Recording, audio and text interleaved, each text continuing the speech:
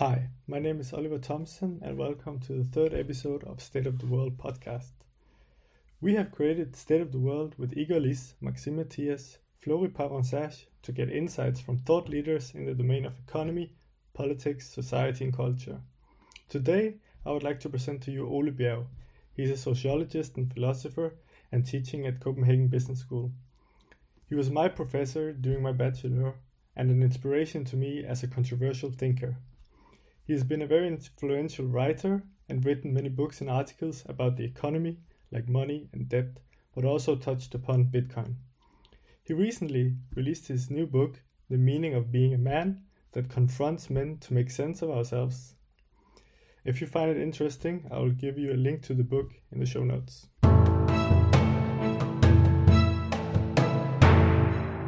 Hi Ole. Thank you so much for being here and for joining us on this podcast. It's a huge honor to have you. So first of all, thanks a lot. I'm very happy to be here. And as you know, you're one of my favorite students, Oliver. So wow. Also for that reason, I'm happy. Damn, that I wasn't expecting to hear that, but because I wouldn't consider myself the best student, but this is of course great to hear. There are different parameters on which you can measure the quality of a student. So and there's definitely a few parameters where you hit the very, very, very high level. So yeah, I'm very grateful for that. Where are you based right now? I'm actually in where I grew up as a child.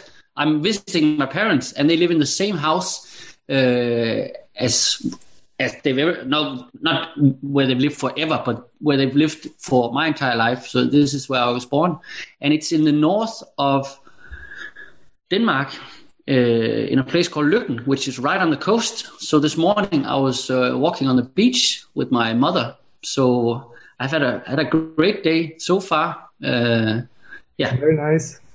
It's a very peaceful place, I've heard.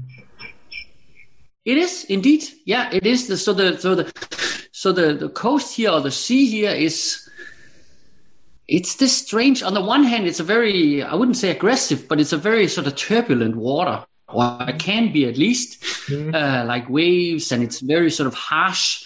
But then at the same time, there's also a certain sort of tranquility in that, or a certain calmness in that.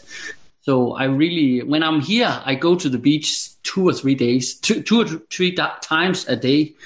Yeah, I really enjoy coming here. Do you surf? Yeah, I think you can surf there, right? You can surf, and I do. I have surfed here and also elsewhere. I'm not very good at it, but I have done it, and I can get up. And it's yeah. I know this feeling. Are you good at it? I tried to learn it as well, but I never dared to do it in Denmark yet. I keep always going to the south where it's warmer. Yeah, that's true. But the waves here, I think right here is actually a very, very good place to learn it. Yeah. How was your holidays?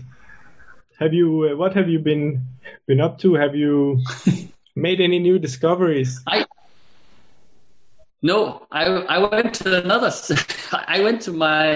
another place on the West Coast where my wife, she has another summer house further down. So we went there.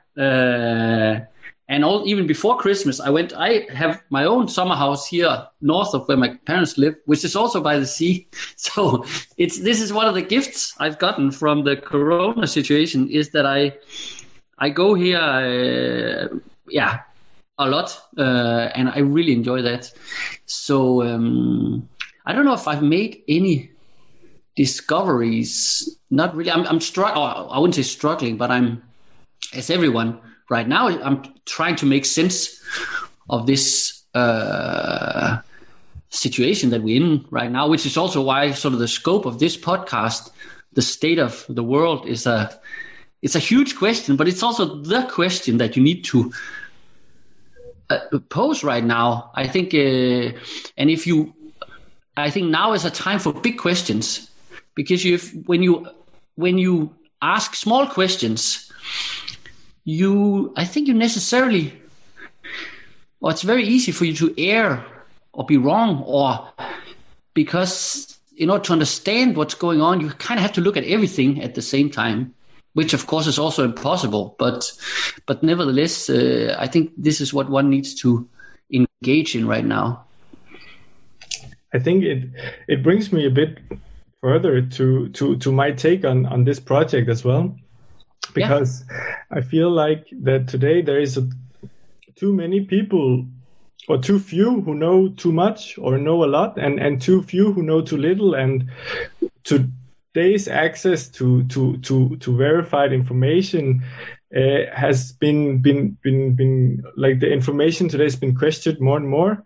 And this is why we want to bring together thought leaders and experts from different domains to allow people to have a different take or see the reality from another perspective. And this being said, you are like a very influential academic in the field of sociology, philosophy, economy. You are an inspiration to many students, and you are very honest and just a nice person in general. And that's also why we invited you. Wow, now I get all flattered here, Oliver. No, but it's true. It's true. And I was just saying, now I get all flattered, and thank you. Yeah, but of course, that's also why we have invited you. And I could go on, of course, but we pose this big question, and we sometimes start out with it.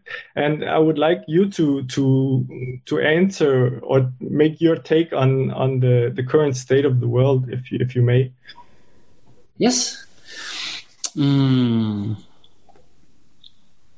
I think what I would like to start with is the realm of politics. So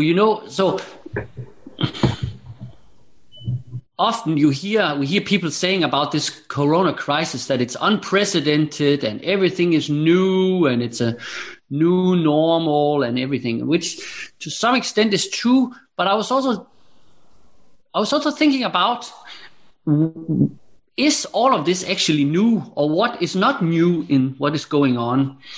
And I think that in the realm of politics, there's something going on which is not new, but it's something that has been going on since 2001, I would say.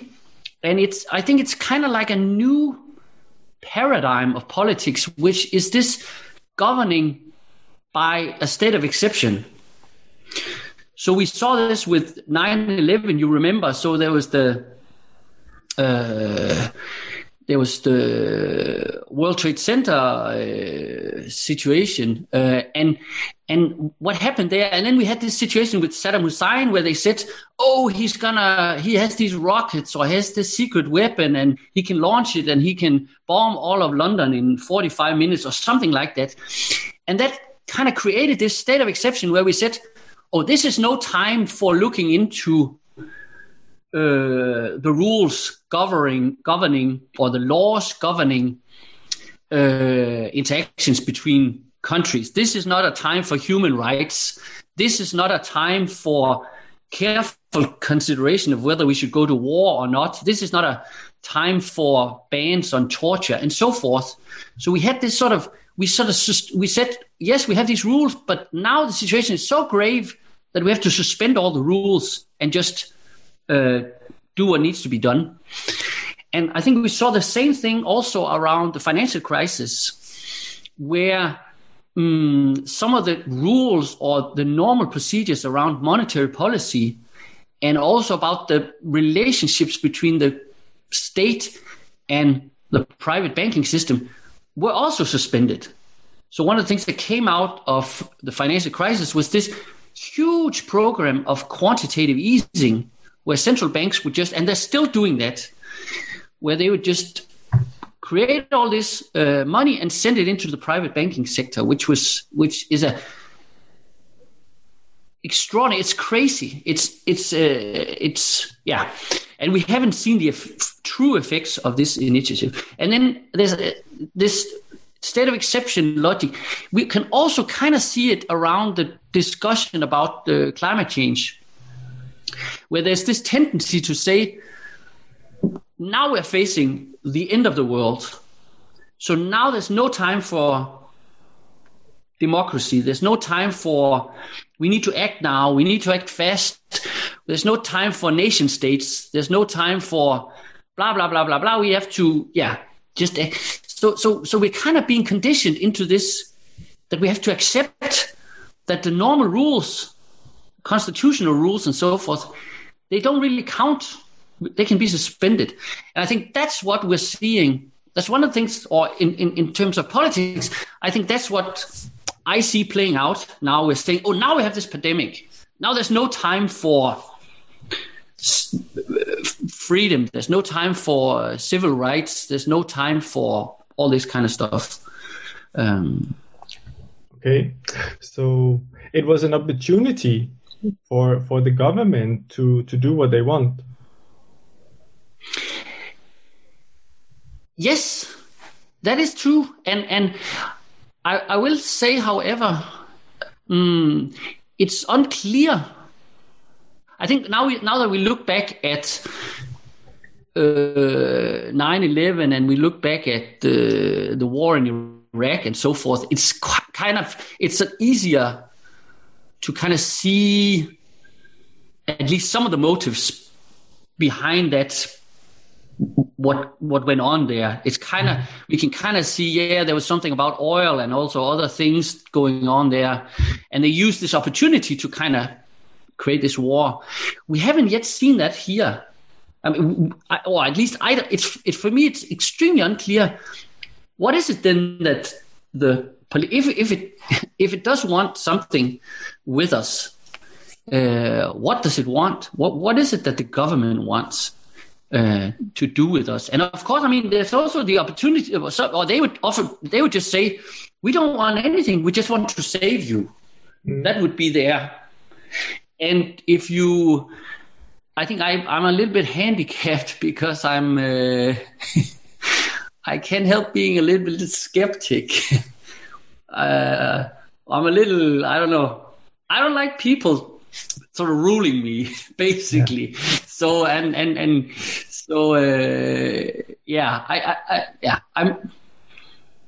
sometimes when I can't sleep at night, I can sort of go into this mode of thinking, I wonder what they are up to. I wonder what they want. And it's not entirely clear. There's this thing which seems to be. Have you heard of the Great Reset? No. Have you come across this? And also, it's something that's it's a program or manifesto or book or initiative. I don't know what to call it, which has been formulated by the World Economic Forum. And what they're saying. So I've read some of the book. And what they're kind of saying is that now we have this crisis with Corona, and this is an opportunity for a great reset of the economy and all kinds of other stuff. So they're kind of saying, yes, we should use this crisis as an opportunity to do something. And for me, Again, I'm not sure what to really think about that, because on the one hand, some of the things they're talking about are some of the same things that I've been talking about myself for 10 years. So it's like, we need a monetary reform. We need central bank digital currency. We need governments to kind of take control of creating whatever money they need in order to do the kind of public investments or whatever they want to do. They're also talking about degrowth. Maybe we can have degrowth. Maybe that's not such a bad idea. Then they're talking about their own version of sharing economy, which is kind of like, so sharing economy is this idea that obviously you rather than just own everything, you kind of share it with each other. Their version of it, I think, is more like, let's have these big multinational corporation own everything and then we can lease it from them. I think that's kind of their version of it. Maybe you've seen some of these slogans have you seen this slogan where they say something along the lines of, in 2030, I don't own anything. I have no privacy, and I am happy. That's kind of the idea of, or at least that's their own version of this Great Reset. And as much as I think that, yes, of course, we should use this crisis as an opportunity to solve some of the problems that were there already before the crisis, I'm also a little bit, yeah. I'm not sure the World Economic Forum is the place where I want these initiatives to come from. But then again, yeah, as I said before, I'm handicapped because I really don't like people governing. I see voted for. Sorry? Say again? Sorry, I was interrupting you. Yeah, no, I think you should interrupt me because I'm rambling now. So that's the good thing. I totally know what you're coming from, and I think we've experienced like some kind of higher power that suddenly intervenes, and it feels if you're used to a sense of freedom, liberty, as we are in Denmark, then of course it can be overwhelming. In other countries, it might be less overwhelming, and they might be more used to that there is a force because there is also a certain relationship between the state and us people. And if in a democracy we have the power to choose who we want to govern, and sometimes they give us rules that we have to follow, and if we don't follow them, then they have to use more power to ensure that the most people will stay safe in a situation like this. Don't you think? Yeah, I agree with I agree with you. I think for me the problem here, I mean, in many ways I also like rules. I think there should be rules, obviously. I mean, and the role of government is of course to make rules. That's like their primary function. So there should be rules. But I also, for me, it's very very difficult for me to follow rules that I fail to make sense of. And that's kind of what I'm struggling with at the moment. There's too many of these rules where, and it's not just in my head, it's in my entire body. My entire body cannot make sense of it. Mm. I mean, it's just let's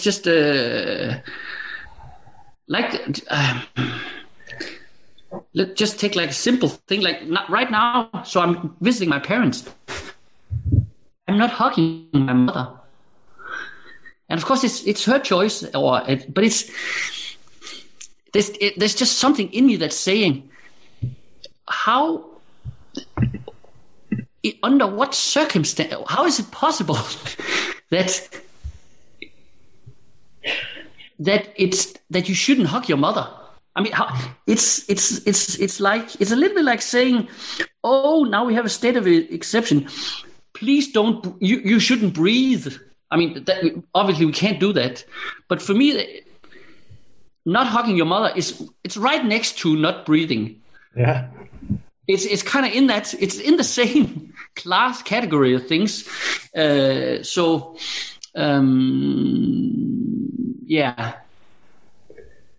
I really fail to make sense of some of these things. I was actually thinking, okay, so what did we learn from last year? I think Netflix, they just released this parody of 2020, and I was thinking, like, one thing that would be my takeaway would be like sense making does not exist, but on the other hand, of course, there are a lot of things you can explain. But for example, like, if there's one thing that I realized from last year, then it would be how boring it can be to travel. And yeah. And I think there are a lot of other things that all of a sudden like changed without even like realizing it. And trying to navigate this, it feels kind of overwhelming. And we also see it on a personal level from many people who have to stay inside and stuff like that. Yeah. What's your take? Have we learned anything from last year? I think I'm not sure the word "we" is. I'm not sure we should ask, have we learned anything? I think every person needs to ask for himself or herself, have I learned anything? And I think I think a lot of people have learned something. I think what people have learned are different things.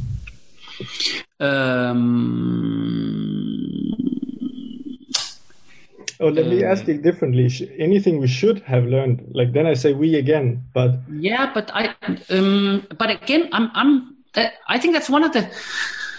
So after the financial crisis, so a lot of my research and many of the books I've written, they've kind of been about money, and many of them they've come out of the financial crisis in a way. They were kind of reflections on what happened after the financial crisis, and there in all of these books, I kind of had these. Yeah, this is what we need to learn. This is what we need to understand. This is what we need to do in the future. But with the Corona crisis, I feel very differently. I think now is the time for each and every one of us to find our own solutions. That's not to say that we shouldn't do things together. But I think also you said this, I think I like what you said you said something along the lines of sense making doesn't make sense, or it's not a time for sense making, and something. And I think that's true when we look at like the outer world. If we look at politics, if we look at economics, if we look at health, if we look at science, there it's very difficult right now to make sense. But I think there's another kind of sense, which is more an inner form of sense. It's something about getting in touch with yourself and finding kind of a certain meaning in your own life, so to speak. I think that's kind of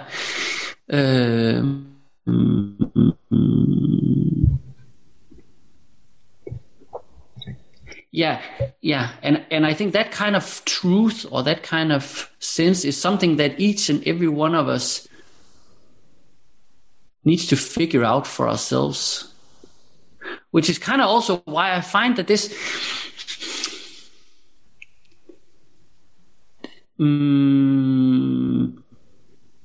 which is also why I find that this Great Reset World Economic Forum is misplaced and mistimed.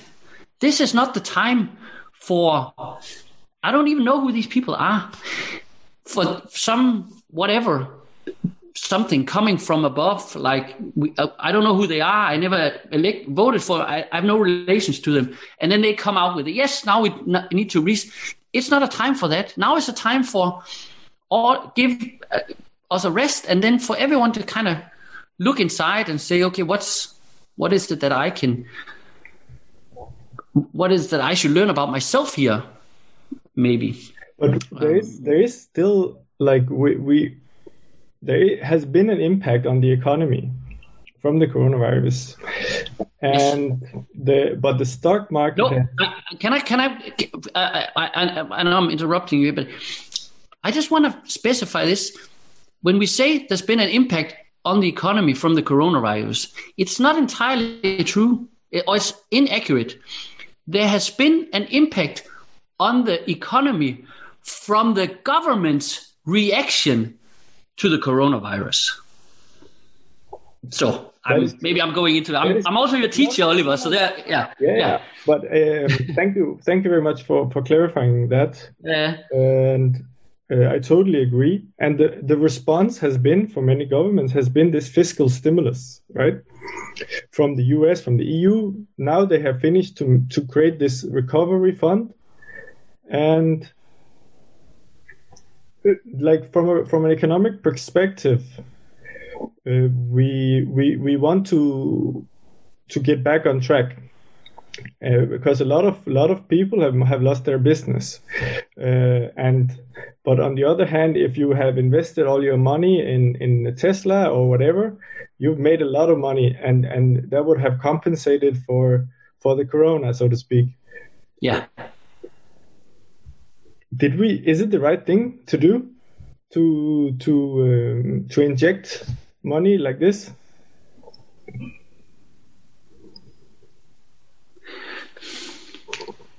Well, I think in order to answer that question, you first need to take a step back, because it's true that they did this fiscal stimulus, but before they did that, they closed down major parts of the economy, and then they did it. And there's a key difference between the financial crisis and this crisis. The financial crisis was something that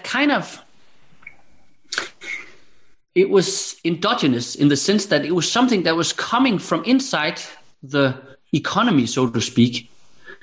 It was tensions that had built up inside the economy, and then they kind of culminated in this crisis. Whereas the crisis now has come from deliberate political decisions to close down the economy. And then there can be different. There are obviously different opinions about whether that was a good or a bad decision.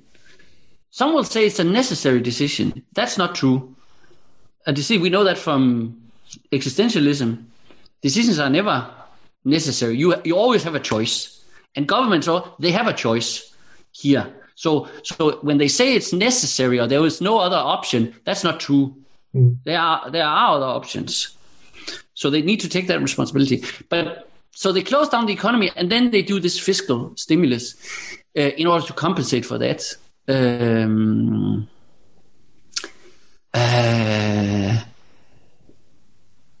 I don't know. It's your question is whether that was a good or a bad thing. You can also say Sweden. They didn't close down completely. That was a decision they made, and of course, it has also their consequences. Yeah. Could we have responded differently? Yeah. Yeah. And maybe I'm not so.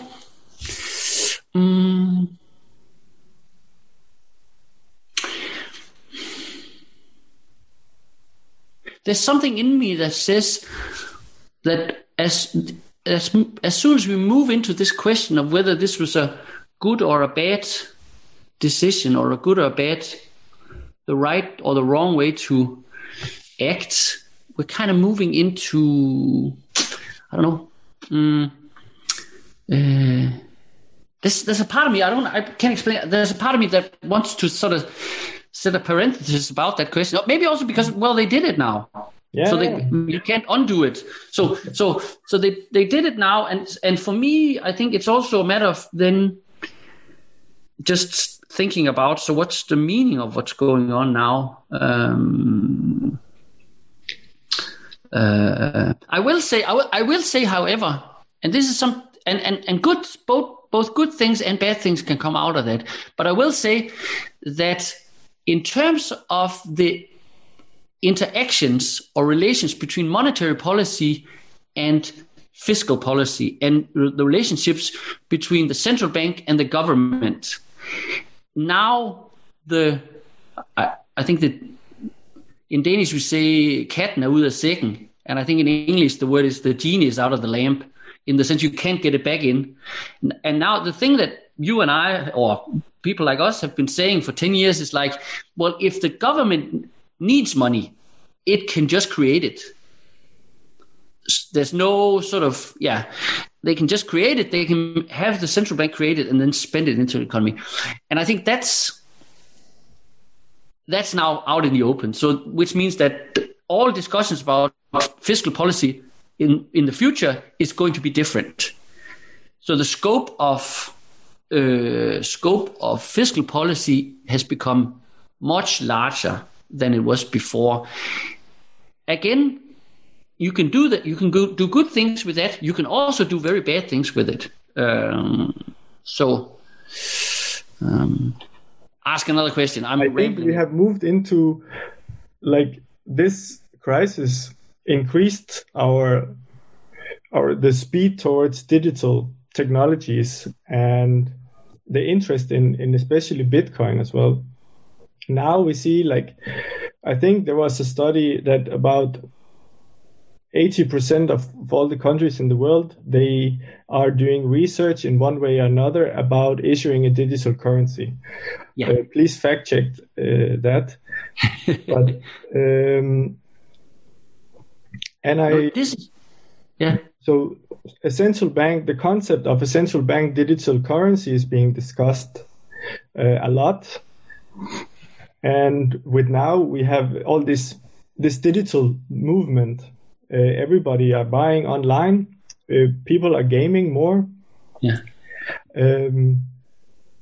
How can we build a society with a digital currency, and how is it any different from what we have now? I think there's at least two questions here. One has to do with economy, and the other one has to do with technology. Let's take the economy thing first. It is certainly true. I mean, it's important. I know you know the distinction, but maybe some of the listeners are not. But it's important to distinguish between, on the one hand, we have cryptocurrencies like Bitcoin, decentralized, and then on the other hand, we have central bank digital currencies, and they are two very different things. Let's talk about central bank digital currencies, which is the idea or the concept that central banks, that ordinary money users like you and I, we can have an account directly with the central bank. So you in that you kind of circumvent the private banks and you go straight to the central bank. And this is an idea that I've also been promoting for many years. And curiously, now that it's and for the last 2 years, and especially now, it's really picked up speed. Like when I started talking about it, people would call me a communist and I was crazy and it's never going to happen, utopia. And now it's just, it's the new black in central banking. And then again, and now I'm getting a little bit hesitant. Now I'm getting a little bit, is this a good thing? It's a tool. It's a very powerful tool. And you can use it for good things, and you can certainly also use it for very bad things. And one of the things one scenario I could see is that you would use central bank digital currency, you'll implement central bank digital currencies, and at the same time, you would also introduce universal basic income for all the people who no longer have a job or no longer have a business with this crisis. And then you get a universal basic income. And then you say to people, we'll just create this money, put it into your account, and then you don't have to work or whatever. And there's good things about that, but there's also, it could also lead to a certain sort of infantilization of people. Like now we are completely sort of in the hands of the mother government, right? Who is like sort of directly breastfeeding us through these central bank accounts. We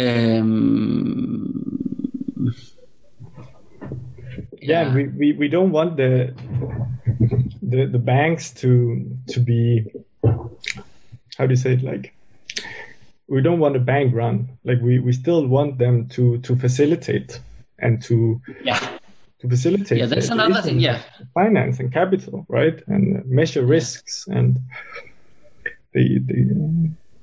I think I think the key here is that the power to create money is an extremely strong power. And when you have strong power, you don't want it centralized. You want it to be balanced between different sectors, like all other kinds of power. So you don't. So I think previously, and to some extent, that's still the case. Too much power to create money was concentrated in the private banking sector. But I can see that what we're doing is we're taking all of that power and then moving it into like some conglomerate of the government and the central bank, and then we will have a power concentration there, which could be just as bad.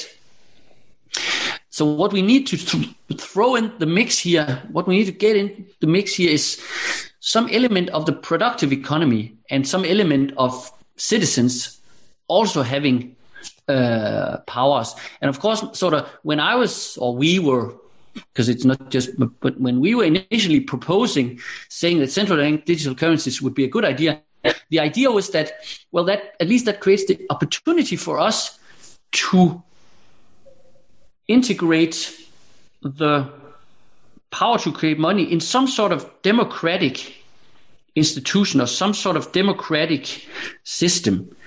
The problem now is that what we're seeing with the corona is it's kind of like parts of the government are really kind of, I don't know if you can say they're showing their true face, but they're showing us something about what they really think about democracy. When, there's not a lot of respect for democracy. So which also means that I get kind of hesitant about, okay, do we really want them to then create or control the money creation? I think it's going to be very interesting to see how it plays out, and I think there are a lot of ways that this could be done, as you said, without losing the operations and the people. Yeah.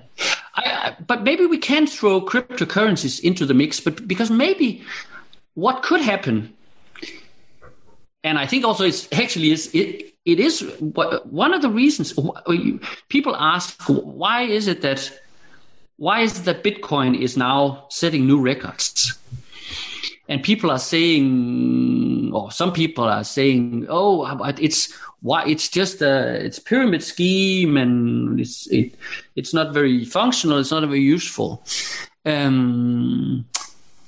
So I would say, well, the reason why Bitcoin at the moment is rising is because the ordinary monetary system is deteriorating. So in a sense, it's not Bitcoin is not becoming more valuable, but ordinary money is becoming much less valuable. And that has to do with something we talked about before, quantitative easing. It has to do with the fact that central banks are creating money at a record speed right now. They're not creating them in the form of central bank digital currencies, but they're creating them in terms of central bank reserves, which is something else. So a lot of people are kind of foreseeing that this money system is going to collapse at some point, and then they want to be somewhere else. And so in that sense, I also think that if there was a centralization of money creating powers around central bank digital currencies, that would also spark just even more energy or into the creation of all kinds of cryptocurrencies. So in that sense, it's like the economy it balances it tends to kind of balance itself out. I think it's going to be interesting to see if the US dollar ever is going to collapse. Personally, I'm waiting for it, but let's see. I think that what we will see in the future, if we get this digital currency, is this mix of cryptocurrency and this.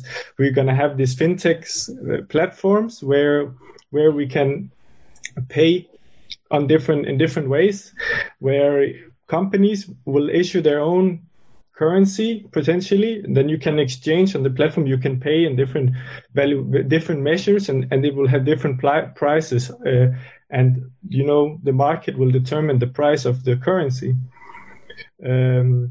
So I think that's true. Up to you. And I think these exchanges where you can switch between digital currency, Bitcoin, maybe like a Netflix coin or whatever, it could be a way to incorporate it.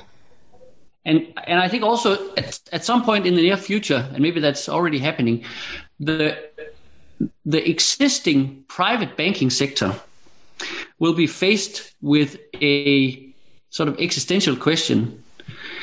Will they stay the way it is now? They are kind of hooked into the central bank and the national or supranational currencies like the euro or the Danish krone and the US dollar and so forth.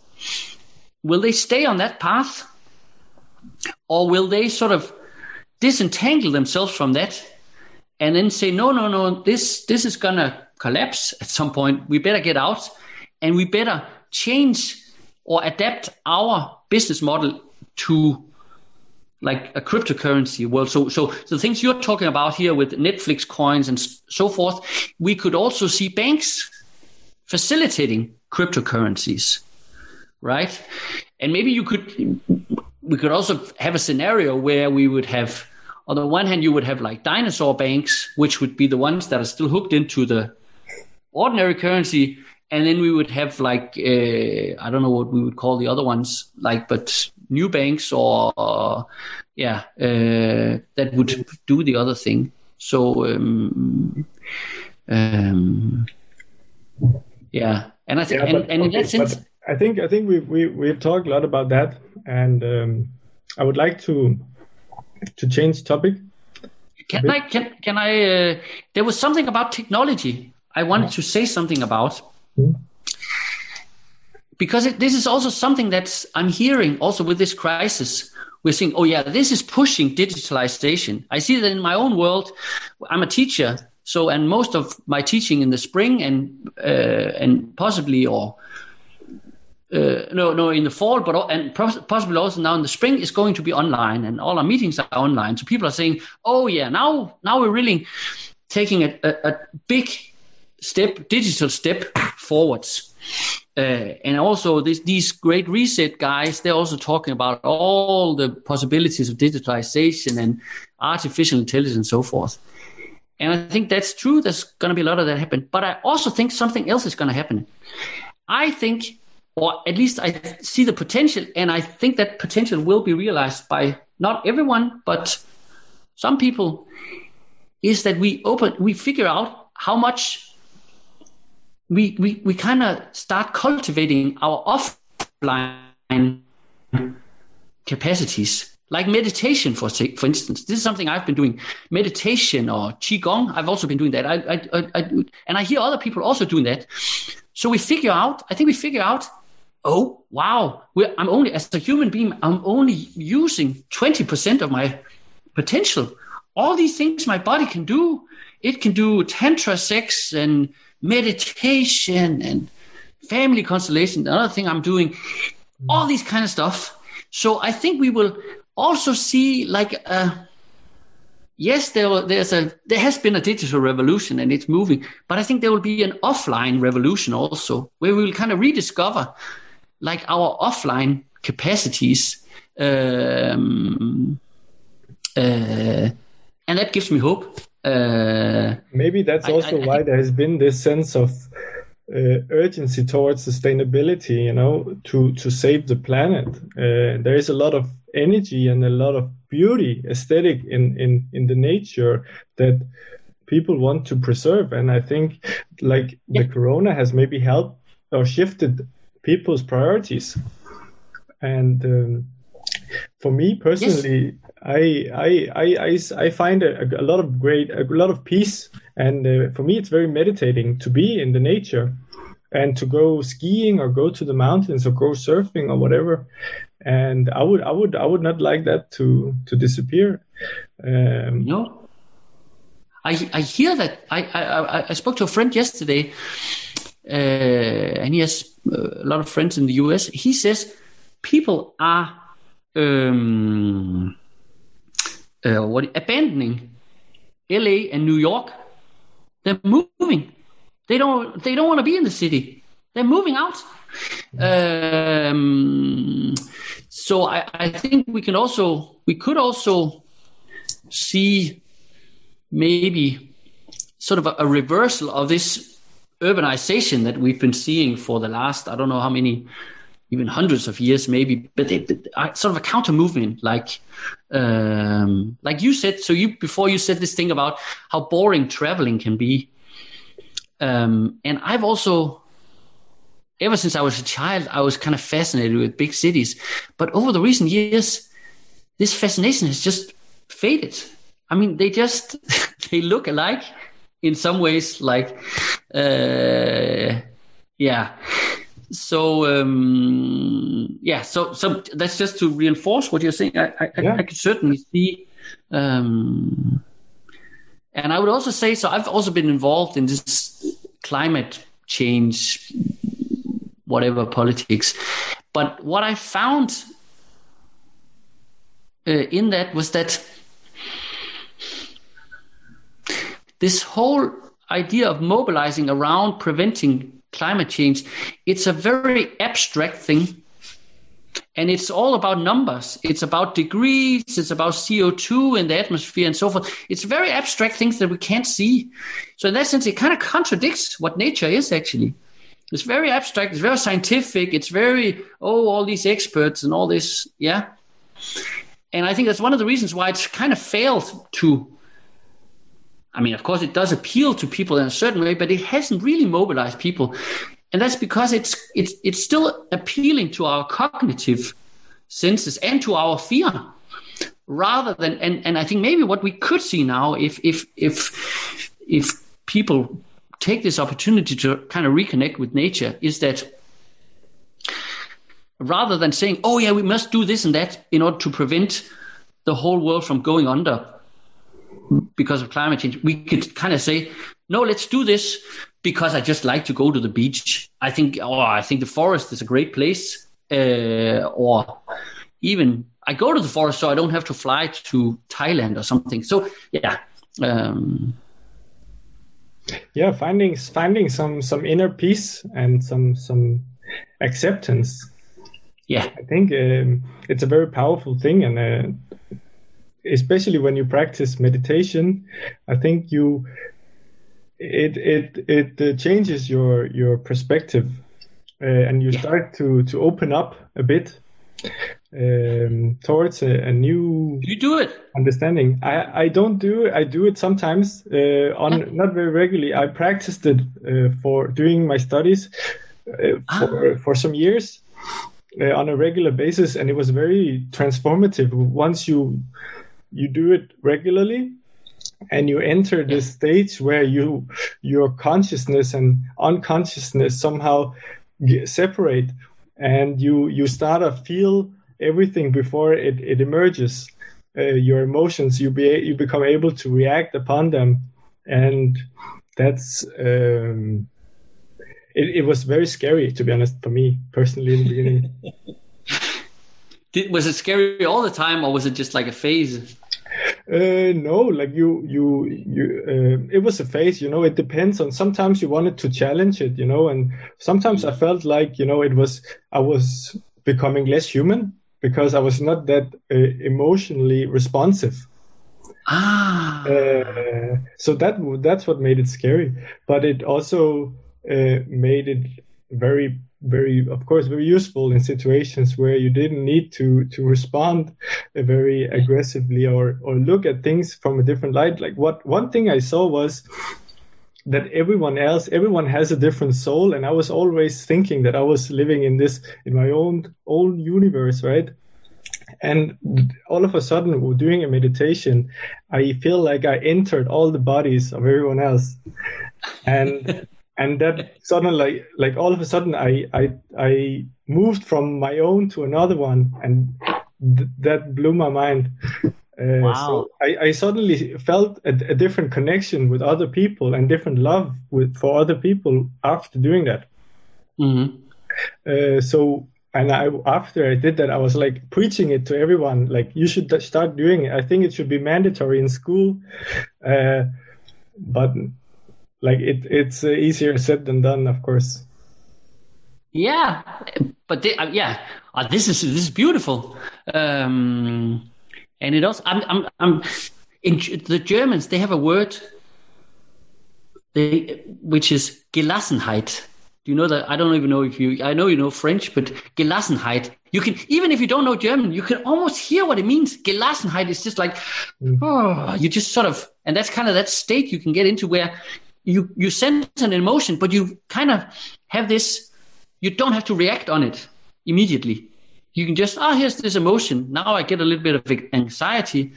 I'll just leave that, and then it kind of disappears. So you get this sort of sense, and I can certainly, I can also recognize some of that. And then I want to say, I don't know if we should get too personal, but this, I think you have I could imagine, I don't know you that well, but I do know you.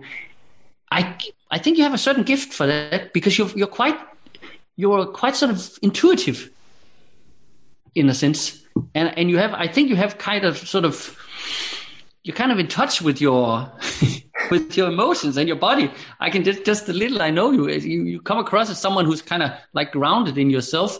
So I certainly think you have I think my studies helped a lot, at the program that you've been teaching. I think if I could choose one, I think you would be one of the reasons I entered this program to begin with, because I was doing this intro session while I was in high school, and I entered CBS, and you were doing a guest lecture for the program about addiction, I think, or poker or something, and that really caught my attention. And I was like, I never really looked at CBS or this program, and I associated myself with a different path, and this program of studying business philosophy really like opened up my ideas and my I think my ambitions to explore. And that, I think that probably helped me to get started as well on the meditation. So thank you for that. Oh, wow. Wow, Oliver. You have also written a book called The Meaning of Being a Man, and we are both men. Yes. Biologically speaking, and from what I know, this book is an alternative to the conventional talk about gender and identity, while using some ideas and concepts from philosophers like Martin Heidegger and Hannah Arendt. And it is targeted people who are discontent with the contemporary literature about men and women. Yes. That's correct. Yeah, that's very correct. I know this field have interested you for a long time, because I've heard some of your other podcasts, and then Jordan Peterson, this Canadian psychologist, some kind of sparked the interest and made you kickstart the work in this book. What is it that we do not understand about us men, or what is it that us men need to learn? Because on the one hand, they are loved by women, and for many reasons, but on the other hand, they are hated, and they are like the cause for evil, and we see that in many places of the world. So how to understand this? Yeah. So this is not but I think one thing that men today, we actually need to learn something from the women. And the thing we need to learn from the women is that in the 70s, in the 60s, kind of in that era of feminism, what the women did was that they started asking themselves the question, what does it mean to be a woman? And rather than asking the men, what does it mean to be a woman? The women got together with only other women and talked about this. And they've been very good at this. They used to be good at this. They're not so good at it anymore. It's kind of coming back, but there's been, in the 70s, they were really good at this, sitting together, talking about what it means to be a woman. We men, we need to do exactly the same thing. We need to ask the question, what does it mean to be a man? And rather than then going to the women and asking them or having a conversation with women about what it means to be a man, the men should get together and talk about what it means to be a man. Therefore, the book, I write explicitly in the beginning of the book that a book is written for men. It doesn't mean that women can't read it or shouldn't read it, but it means that when I'm talking, I am imagining that I'm talking to only men. And why is that important? Well, it's important for many different reasons, but one of them is the thing that you actually raise yourself, is that women, they send mixed signals to men. and that's fine. That's how it should be. On the one hand, they want us, and they love us, and they need us, and they admire us, and they are impressed by us. They like us on the one hand. And then at the same time, they also complain all the time. We're not good enough. We're evil. We're bad. We're toxic. We're all this kind of, and we're standing in the way of their life and all this kind of stuff. And rather than trying to sort of find yourself in that space, it's a space that it contradicts itself. It doesn't make sense. It's like the Corona policies. They don't make sense. And this other thing, it also doesn't make sense. Maybe it makes sense to them, and then that's fine. But for a man if you start navigating that, you get lost. You can't. So you need to kind of move into yourself and then get together with other men. And when you get together with other men, what you discover is, first of all, that being a man is a gift. It's a gift, and it's and I'm just going to, this is obvious. Being a woman is also a gift. Both of them are, of course, right? So, but the first thing we need to figure out, okay, this is a gift. So from birth, we've been given a gift.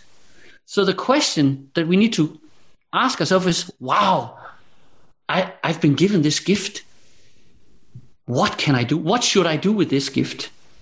And this is also why I don't talk about gender in the book. I don't use the concept of gender, because as soon as you use the concept of gender, you are intellectually sidetracked. We think it's a neutral concept, but it's not.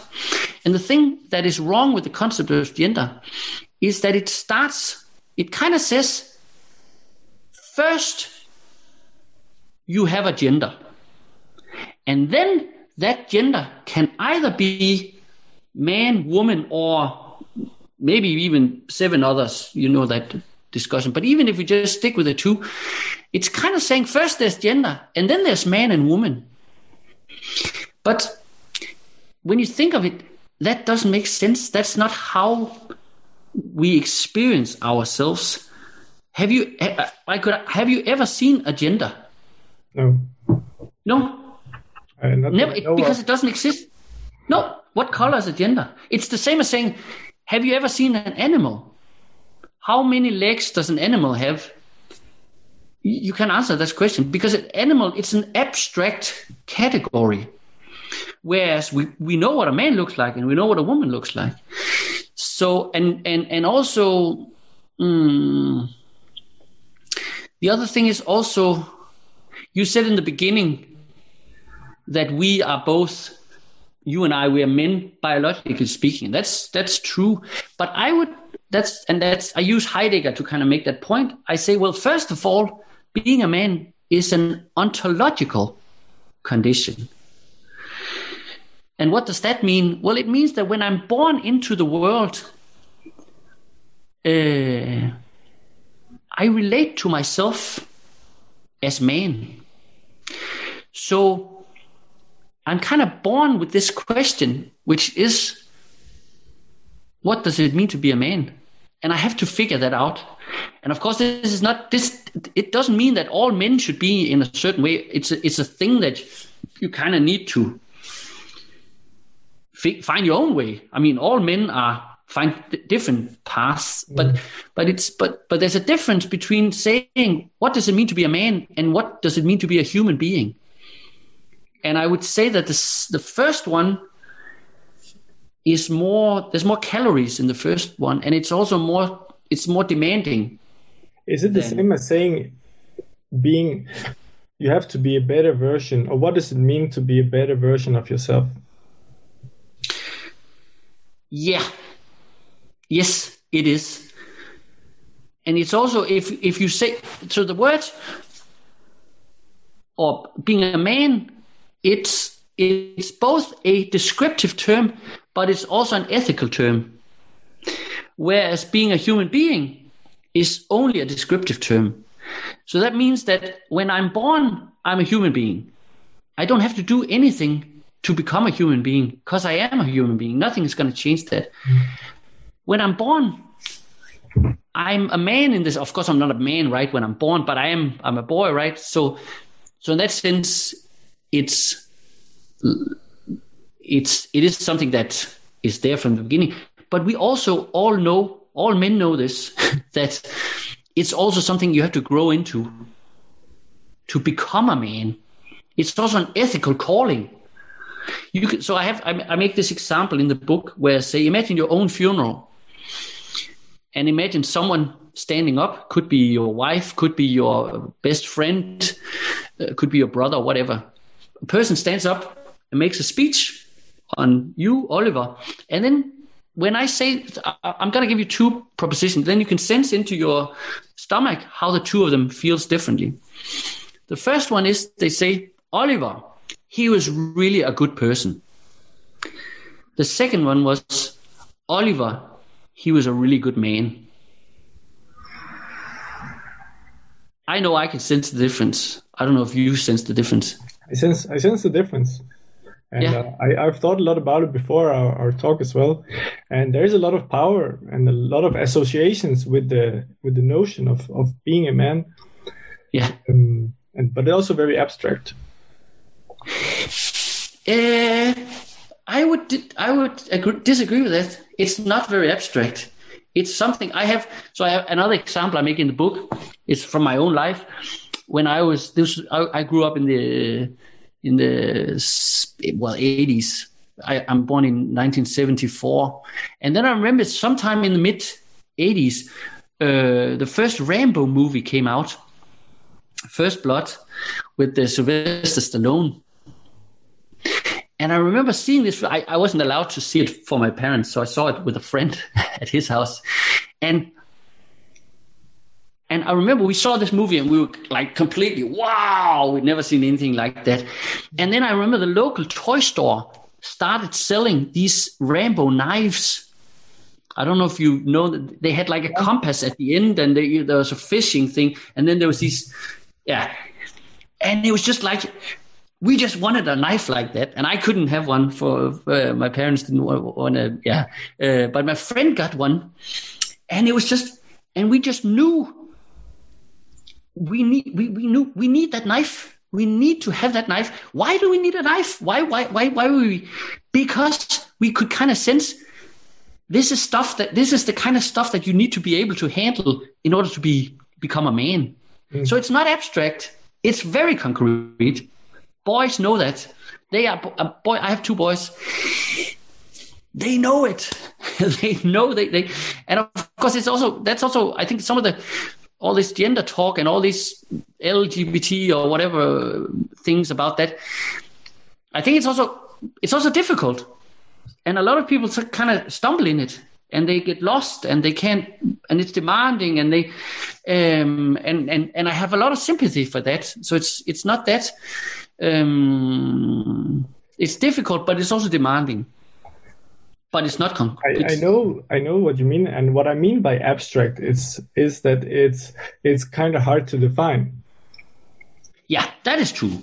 And for me, because I was trying to make up all these ideas, and I like your example of Rambo, but you can also see, like, I also picture a handsome guy in a suit being a gentleman. Yes. Right? A different, and that's what I mean by the different. It comes out in different formats. Yeah, no, that's very true. But where does this inspiration come from? Have we what are we? What have you seen in society that makes you write this book, like, or have this in the back of your mind for so long? It's a few things. I think the first one was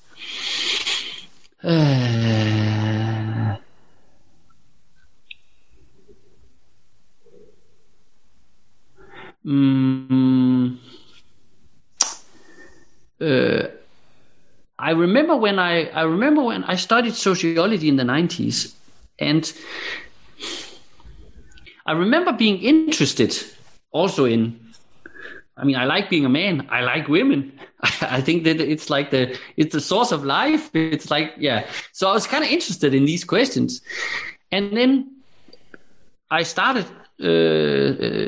studying sociology. And then within 10 seconds, or maybe a little bit more, but very quickly, I found out all of the theories, or at least the ones that I was presented with, that had seemed to have anything to do with this, made no sense to me. Absolutely no sense. At best, they made no sense. At worst, they were misleading.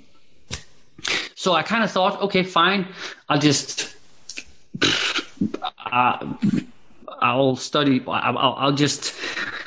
not engage with this topic, and then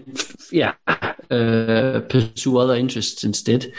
So that's the first thing that happened. Then another thing that happened was that I was, when my first son was born, his mother and I, we kind of fell out, and we weren't married, but we stopped being together. And then there was all kinds of conflicts around him and all this kind of stuff, like custody and all that stuff. And then in that process, I was sort of involved with the legal system around that. And then I was just like, what is this? I mean, you've probably heard stories about this. It's absurd. It's extremely, it used to be very hostile to fathers. Now, as I've heard, it has, I don't know if you can say it's improved, but now I think it's hostile to both fathers and mothers. So in that sense, there's a little bit more equality there, because it just ruins everyone. It used to just ruin the men. Now it just ruins everyone. So anyway, and that for me was also I had been hearing this, oh yeah, we have equality in Denmark and all this. And then I was just like, boom, hit with that hammer in the head. And then I think for me, I kind of found out, I came to realize that these issues, they were not just issues of legal system or sociology. They were kind of even much deeper. And also the other thing, which comes back to something we talked about already, is this, my own sort of realization of what a great resource it is to be in touch with your own masculinity and femininity, for that matter, but being in touch with the implications of being a man, rather than just being in touch with whatever it means to be a human being. There's so much power in that, good power in it. And so, yeah, so that's also kind of what I wanted to bring into the book. but you because sometimes did you see that we were moving away from being a man? Like you see, sometimes you might notice it on a person. Yeah. He's not in touch with himself. He's not in touch with his masculinity or femininity. Yeah. And that makes you want to change that. Wants to help them. Yeah. And that's what this book is about. It's at least, I mean, I think it's not it's more of a philosophical book than it is like a self-help book. Others have written really good self-help books. So, but anyway, but it is true. What I want with the book is actually to kind of open this question, and then for that to lead into people kind of realizing this potential. And if we can, when the Corona situation crisis, right when that started in the spring, I was contacted by a journalist, and she wanted to do a debate on the radio where we were to discuss whether female leaders had been or were better at handling the coronavirus. So they were kind of like pointing to Mette Frederiksen and Angela Merkel, and I can't remember the woman in New Zealand, I think something else. Mm-hmm. I said no, because I thought the whole premise of was just absurd. It was just so absurd for 5 different reasons. And I also knew that getting into that debate was just not gonna lead any place good. So I said no. But still, this question it has kind of stuck with me, because there was something in it. And now what I've come to realize is that when I look at the politicians today, and that applies to both men and women, both to some extent in terms of their handling of the corona, but also another big thing that's happening at the moment is this sort of Me Too thing. And when I look at the politicians who are involved, what I see are leaders or politicians who I see men who are not in touch with their masculinity, and I see women who are not in touch with their femininity. I see unbalanced people. Yeah. And the solution here, and people think, so the solution to that is to abandon all talk about masculine and feminine and just pretend that doesn't exist and that we're all these neutral human beings. Nothing good comes of that. Nothing good comes of that.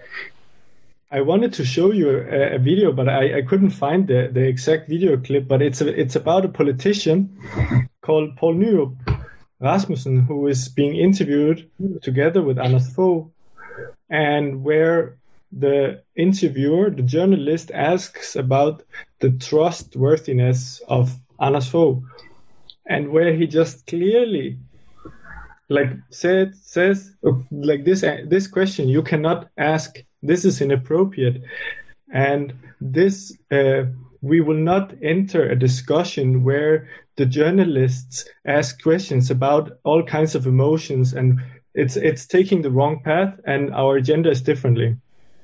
And for me, this was an example of a man that was in touch with his masculinity, because he wasn't moved away by his course, or by the journalist's questions, or by the other people in the room. And it was an old clip, and I would be very surprised to see a similar reaction today. Yeah. I don't know if you have seen the same thing, but for me, I hope we could go back to some of these old values. I don't know if it's old values, because I assume it has been there for a long time. They've been there for a very long time, and it's not something that's also why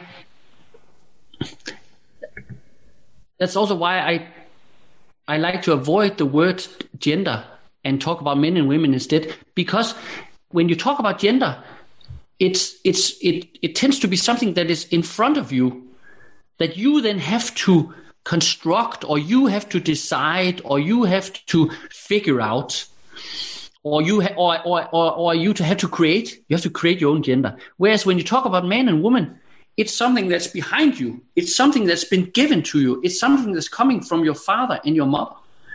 So it's something that's been passed on to you that you then have to do something with, but you don't have to create it yourself. So in that sense, when we talk about gender, we make ourselves bigger than gender in a sense. But if we talk about man and woman, we're more humble. It's something, it's bigger than us. But that also means that it's a greater, that's also why I think if you meet a man who's not in sort of a balanced relationship to his masculine and his feminine side, they are connected in the sense that if you're not in touch with your masculine side, you're also not really in touch with the feminine. Or you need to be in touch with both in order to have them balanced. So, and that goes for both men and women. If they're not in touch with kind of their own being a man or their own being a woman, it's, for me at least, it's very difficult for me to trust them. Yeah. It's just, because they're not in touch with something that's bigger than themselves. So, yeah, it gets me uneasy. I really agree with this. I had a long talk with some friends about this exact topic, a few days ago, and we because a lot of women have, of course, experienced like have had traumatic experiences from men trying to use their power and having sexual intentions, which is of course inappropriate. So there is a need for men and women to learn to balance their masculinity, and I think also become in peace with themselves, because it gets perceived differently in many ways, and the intentions can often be perceived very differently. So there is it's a hard it's a gray zone. Because it is, but I also see what I see. Yeah, what I see in this Me Too situation, or whatever we like to call it, is I see similarities to this political paradigm that I was sketching in the beginning, where we kind of invoke a state of exception, in the sense that if someone says, if a woman says, if a woman says, I was exposed to something unpleasant, even if it's 10, 15 years ago, then the whole system today, for some reason, kind of goes in complete state of exception, says, oh yeah, it's true. Yes, there are rules. There are labor market rules. There are just the law and stuff. There are rules for what you can do to each other. However, and there's also procedures for determining whether people have done something wrong or not, and there's proportions in terms of how they would be punished. But if someone kind of says something, Me Too, something, then all of these procedures, all of these rules are kind of suspended, because we're saying, yes, it's true that we have these rules. However, now, because for whatever reason, we have a state of exception. So now is not a time for hearing different versions of a story. Now is not a time for nuance. Now is not a time for forgiveness. Now is not all that, out the window, and then we just destroy people's lives. So it's kind of like, it's a little bit like when, after 9/11, if you were accused of being a terrorist, it's not like they would say, okay, yeah, let's have some witnesses and let's go to a trial and let's see if what you've done. No. It's just like, yes, Guantanamo, right there. We don't want to listen to you. And it's the same. Of course, we're not. Yes, Dorf has not been thrown into Guantanamo, but kind of the mechanism or the paradigm is similar. And and I'm not sure where it's coming from, but I'm sure it also has something to do with the feeling of identity and the feeling of self.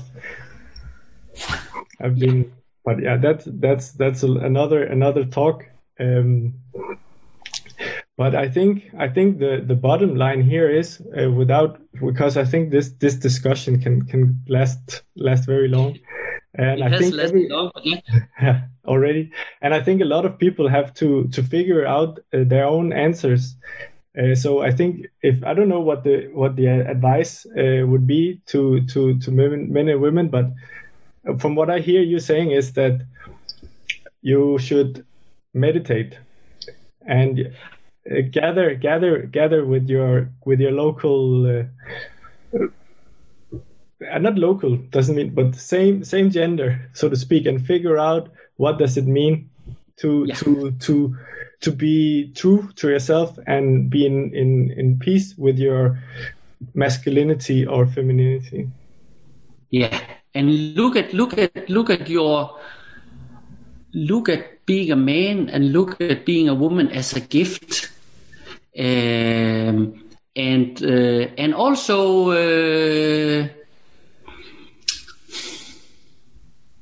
The other thing is also, if you're a human being, you can potentially be everything. That's also what we hear. Yeah, you can be everything you can just be everything you want. That's what we want to encourage in our children. And on one hand, that's a good thing. But there's also something in saying, no, I cannot be everything I want. I can't be a mother, for instance. There's no chance I can be a mother. And also, if I want to be a father, I need someone else who has something else. So this whole idea that I need something that is different from me. There's something humbling in that, and we need to. That's a good thing. So we need to.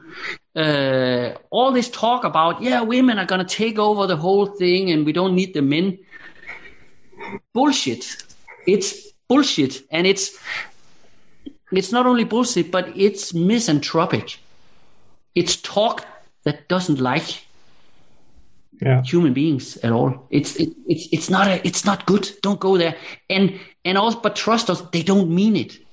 People who talk like that, they don't mean they talk like that because there's something inside of them that's really hurting, and they don't have the like when you meditated first. You stuck with your meditation, right? These people, they don't stuck with their meditation. They do other things instead. So yeah. It's a very dangerous path to enter, and I think we can do better as men and women together. Yes. Yeah. Yes. So I want to if we're about to, I really want to end up on a positive note. So, if you can, but I don't know if we're kind of wrapping up now. Yes, a bit. Yeah. Do you have? Yeah. Yeah, go ahead. Okay, it's because it's also for my own, because I sometimes with this whole Corona thing, it can kind of sometimes I just go down a rabbit hole or something like that, and it's not good for me. So I'm always kind of looking for. Where's the hope? Where's the opportunity? And I've been thinking about in terms of sort of making sense of, I'm going back to the initial question here. How can we make sense of the world today, and how can we make sense of this Corona? And one of the things one of the ways I've done that is by thinking of the Corona as a virus. And that you could say, well, that's obvious. That's what it is. Yeah. But not just thinking about it as a virus that attacks the body, but as a virus that has attacked all systems of not just the organic system, but also the political system, the science system, the economic system, the health system, and so forth. And the thing about viruses, which is something that tends to be, the thing about virus, it's, you obviously know Nietzsche. He said, whatever doesn't kill you makes you stronger. That applies to viruses. They can kill you, but if they don't kill you, then it's because your immune system kind of learns from the virus and then recovers. And then after that, if you allow your immune system to do that, or if your immune system does that, you become stronger. And that applies to all systems. So there's a potential here. And I think our society has been hit by a virus. And the question now is how strong is our immune system? How strong is the immune system of the society? And I think it's strong. So I think something is also going to die. I think there's elements, things that weren't functioning properly, they're going to die. And I'm not talking about, there's also going to be human beings, but that's not what I'm talking about here.